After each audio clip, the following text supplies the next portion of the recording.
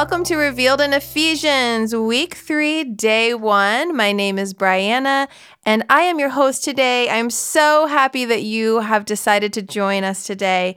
Today we are talking about choosing to walk in victory, because Jesus Christ, for the believer in Jesus, Jesus has already won the victory.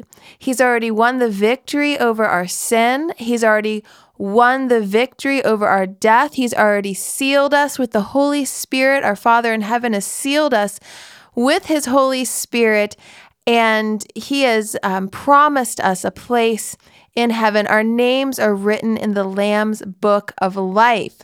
So, if this is the situation, if you are free from sin, if you have been raised up with Christ in his resurrection power, why are we not seeing more victory in our lives?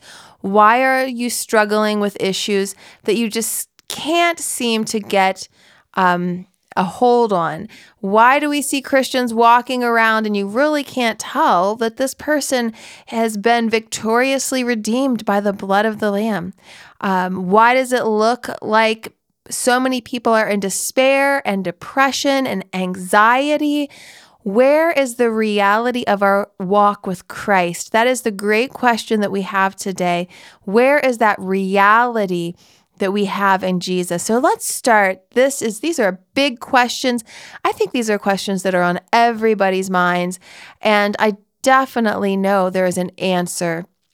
And it's not just a pat answer, but it's a deep answer, and it's something we need to really flesh out over week 3 here in our study of Revealed in Ephesians. So do not miss a day of study, because God wants to reveal to you many things. And for you personally, he wants to reveal how to overcome your own personal issues, because our God is a personal God. Not only is he high and lifted up and exalted, the creator of the universe, he knows every star and he's called it by name, and he knows in the same way every cell in your body and every atom and every cell. He also knows you, and you are important to him, and he is a person.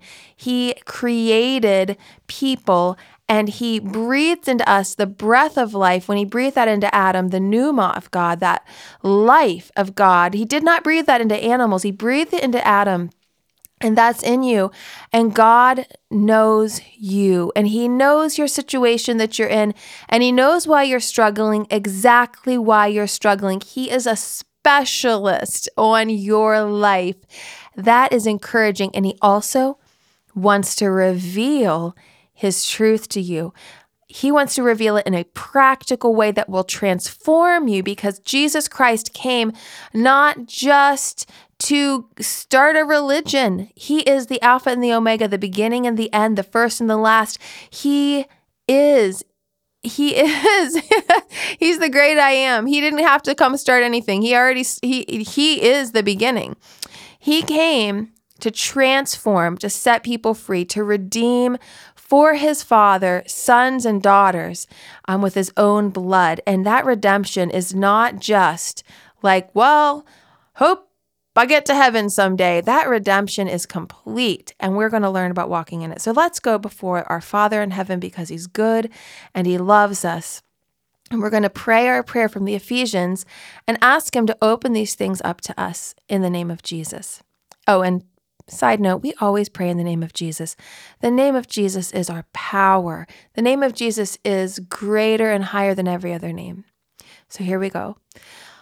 Glorious Father, in the name of your Son, Jesus Christ, we come before you. Lord, I ask for anyone listening to me, Lord, right now on this podcast. Lord, I ask for you to give them your spirit of wisdom and revelation, Lord God, that they will know you better and they will know your hope for their lives. Lord, they need their eyes opened. The Holy Spirit of the living God opens eyes of hearts. Lord, our hearts have been hardened by sin. Our hearts have been hardened by anxiety and disappointment and trauma and day in and day out, Lord, just the nitty gritty. So we need hope and we need revelation and we need quietness. So right now I pray that you will speak to us in the quiet, in the still place deep in our hearts and reveal to us everything we need to know, Lord God, about our inheritance in the saints and the holy people of God.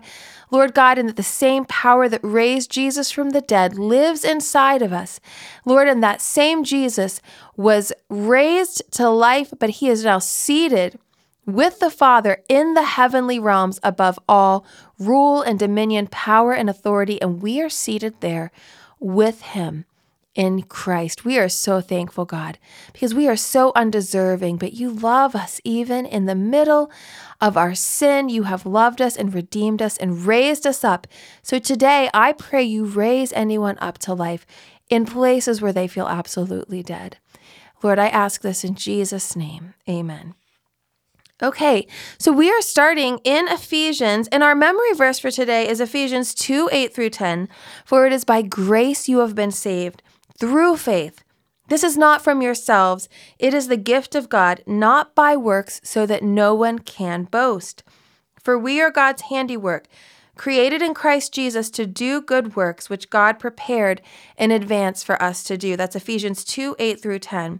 So here is the glorious, one of the most famous, most popular passages in the entire New Testament, and also greatly misunderstood passages. Let's just talk about this. It says, it is by grace you have been saved through faith. A lot of people agree with this truth that we're not able to save ourselves. I think pretty much everybody says, even a skeptic would say, I try pretty hard, but I just seem to miss the mark. There's always something out of my grasp. Even if we're not looking at it religiously, we all are very aware of our own weaknesses and failings, and none of us are believing that we are, strong and powerful. And even if you believe in something that's very new age, that's like, I'm a God, I am God, incarnate in my body. I'm going to call God up to life. There's all this in the new age. Anybody that lives like that they live in a dual reality of the fact that they have to get up every morning and go to the bathroom, and they have to clean their house, and they can't keep it clean, and they've got to pay the bills, and they can't keep all the relationships straight.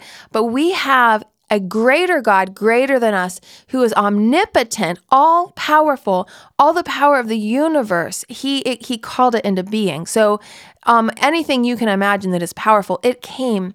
That power, he is the ultimate source of that power. And so we need that. So it is his grace. We need his grace through his son, Jesus Christ, to save us from our wretchedness. And I think any Christian would agree and say, amen, Brianna, that's a good preaching. Yeah, I'm fallen. I need Jesus. I can't be perfect. Thank you, Jesus, for being perfect for me. Amen. But here is the great news. It doesn't stop there. Yes, we need to admit that we are sinners and we are in need of a Savior.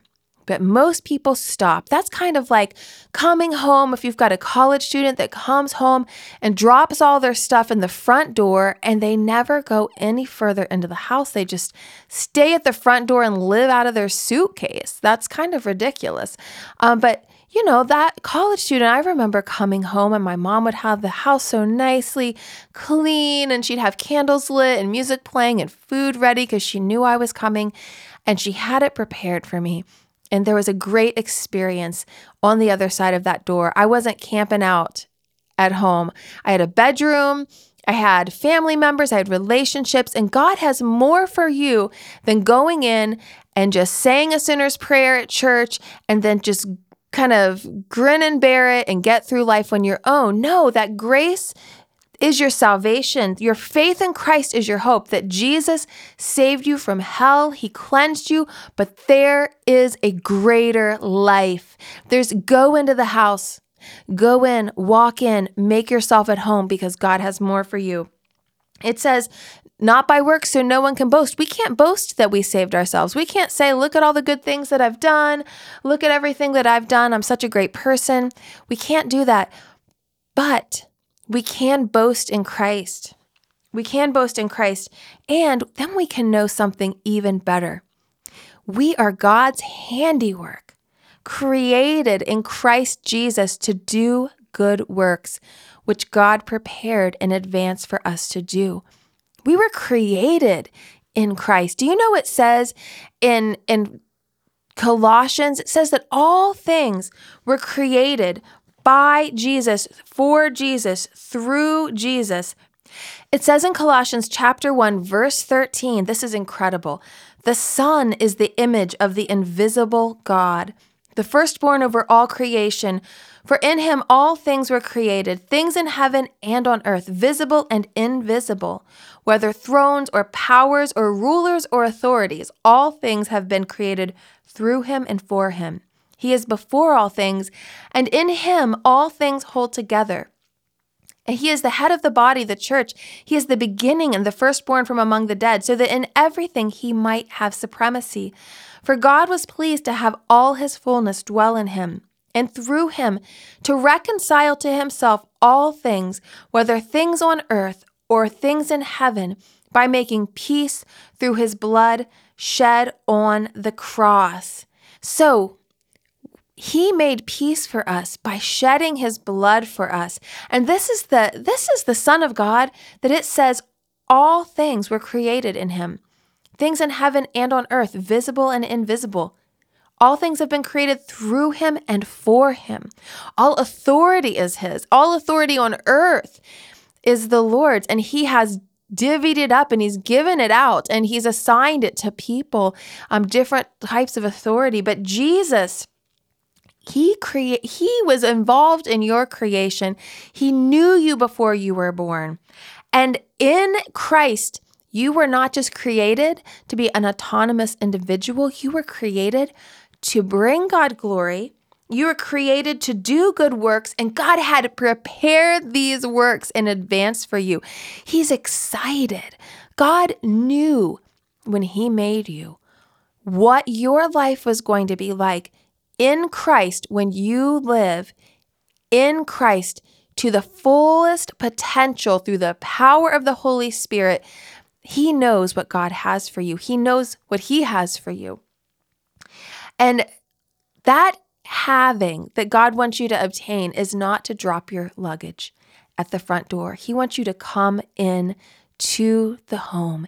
He wants to give you victory. And sister, I'm telling you, that victory includes over anxiety.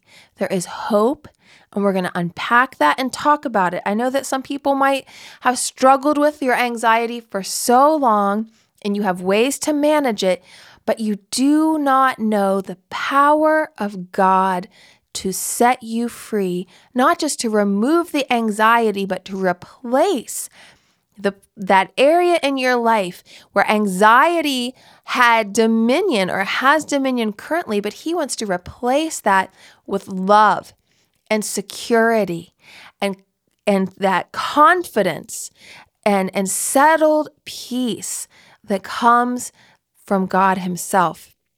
And Jesus paid for this. He bought this with his own blood for you. And it's kind of like the bill has been paid. You know, one of these like exclusive, all-inclusive vacations, everything's paid for. All the food is paid for.